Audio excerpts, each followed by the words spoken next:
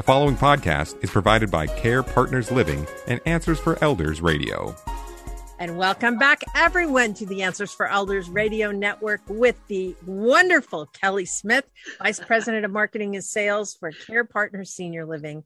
And Kelly, this is really, really good information. We have been talking about really a resident's bill of rights. If they're in senior living, no matter where they go, they have a right that's protected by law. And one of the things that what we want to make sure that everyone knows is when you go into a senior living, it does not mean that you're quote unquote institutionalized. It means that you have rights as an individual, you have rights to make choices.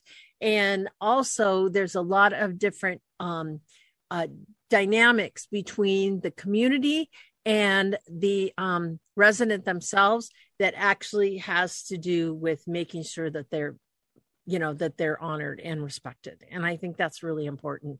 And Kelly, you went over the first 5 of 20, and we're going to try to get through as many of these today as we can. So what's number 6? Number 6 is to be free from neglect, financial exploitation, verbal, mental, physical, or sexual abuse. Wow. The last thing I would want to worry about if I had to put my grandmother into an assisted living, and I actually did this with my grandfather. So the last thing on my mind should be, I hope nobody's abusing my loved one. Yeah. You have a right to feel safe in your home. Absolutely. And that's what they're trying to say in this part of the Bill of Rights, is that you have a right. It's not this. It's a human right, but it's bad enough to have to put it in writing that you should not have to worry about financial exploitation, being mentally or physically or even sexually abused. No. And that should just be a basic, again, like the first one, a no-brainer. Mm-hmm. But just so people know, they should feel safe in their home. Well, and that's part of when we talk about financial exploitation, sometimes people are afraid that it's going to cost more than what they realize. It's like everything I know in senior living is spelled out to the nth degree of what you're charged for, how you're charged, if there's any sort of upcharges or anything like that. That is mutually discussed before it even goes into effect, if there's an increase in care planning or something like that. So that's one of the things that I know you guys are very, very well versed in, to take the time to make sure that there's no surprises in those situations. Yeah, exactly. It's again, you're being entrusted, with someone that is very much loved. Well, and you just got to make sure that, again, like you said, that people feel safe. But the problem, yes, a lot of these things are discussed up front. Mm-hmm. But another form of financial exploitation is taking somebody can't afford your building. Absolutely. And so again, there's ethical things that have to come in play here too. Mm-hmm. And people need to remember that that's in the Bill of Rights. Residents have a right to feel financially not taken advantage of. Yes, absolutely. All right. We are at number 7. To receive services in a manner that protects privacy and dignity. So should they be talking about your incontinence in the dining room? No, probably not. There are some communities that will not give medications in the dining room because they feel that is a dignity issue, or it could even be a privacy issue. Right. So, there's a lot of things that communities can put into place on how you feel with your level of comfort with your privacy. But the bottom line is you have a right to have your services delivered with your dignity and privacy still intact. Yes, that makes total sense. And of course, there are laws like HIPAA laws that protect the privacy side as well. And those are honored as part of that. Is that correct? Yes. Yeah. So obviously we're well aware of, maybe not everybody is, but we try our very best to honor that as a culture. But obviously it's a code of conduct in our industry. It really is. So it's privacy. So, all right. And what is the next one? To have prompt access to review all of their records and given photocopies.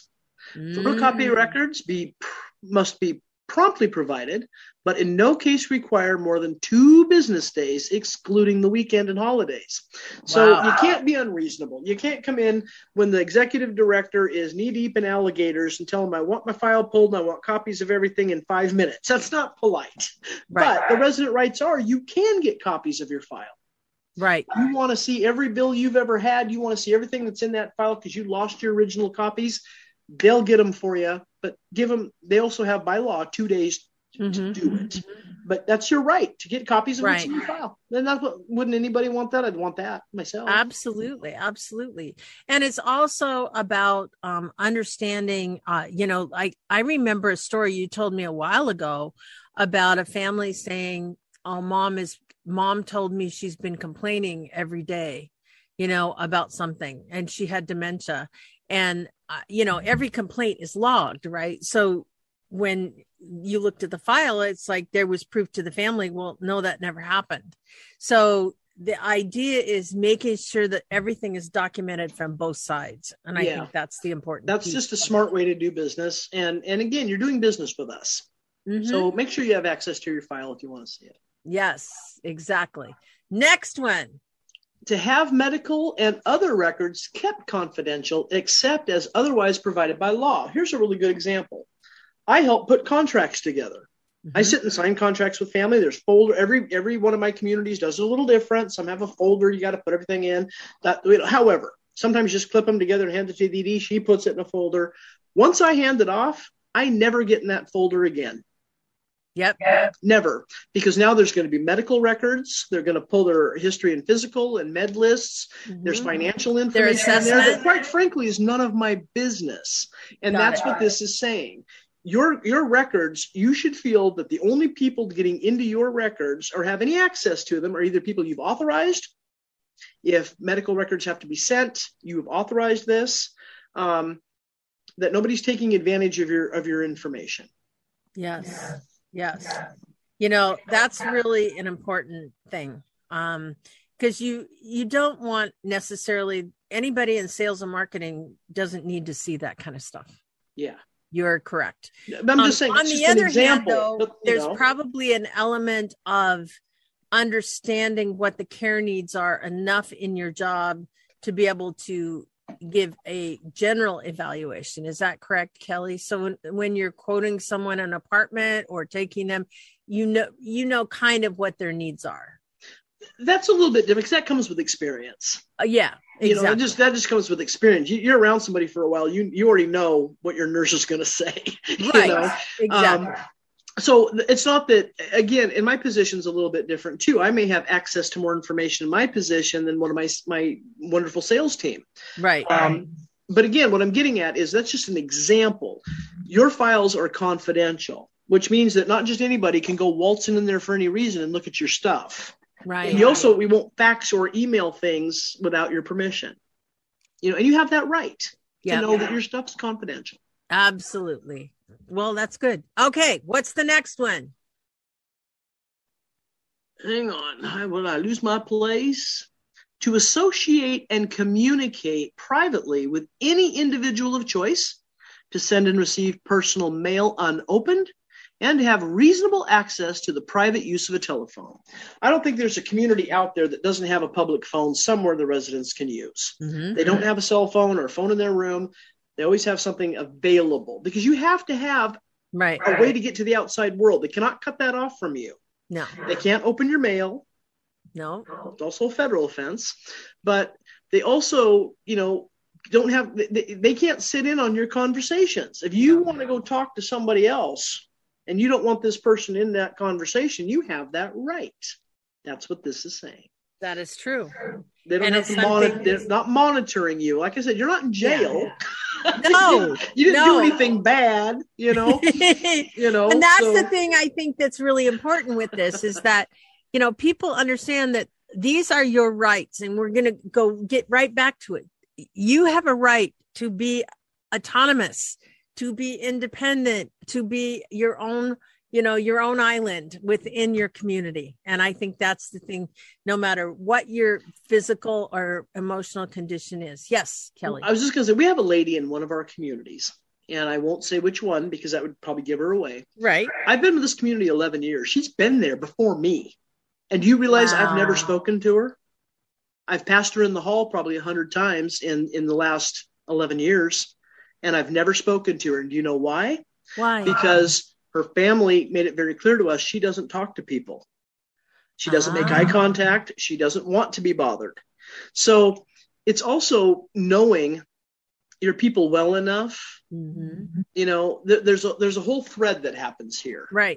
You know, but what I'm getting at is, why did I bring that up? What were we talking about? Because they have a right to their own privacy. Again, you treat these people. Yeah. They're not children. You treat them the way, even if it seems weird to you or bizarre to you, it's her right. Yeah, she has the right to be her, and she's happy there. She's been there forever, and she's happy. Why? Because we give her the autonomy to be herself. Yeah, you know, that's the point I was getting at, and I think that's a beautiful thing. All right. And one last one. We've just got about 1 minute left. Can you handle the last one? Gotta make it quick. Okay, this is going to be an easy one. To be free from physical restraints and inappropriate use of psychoactive medications. They cannot drug you or restrain you. No, they cannot. And that should just be a no-brainer. You're not going to come in and get tied to your bed at night because you wander. You don't do that. No. None of that happens. And they also don't use psychotropic drugs to calm down residents or to control them. You know, if a doctor prescribes a certain medication, we have to follow doctor's orders. But what they're getting at is we're not drugging you, and we sure as heck ain't tying you down. No, you have a right to be restraint-free. And, you know, given that is an absolute right of a resident, that means no matter where you are in senior living, that's not going to happen, you know, and so that's a good point. So everyone, we are on this, we're about halfway through, and I think we're going to get to it by the end of the program today. So in the meantime, right after this, Kelly and I will be right back to finish out. The preceding podcast was provided by Care Partners Living and Answers for Elders Radio. To contact Care Partners Living, go to carepartnersliving.com.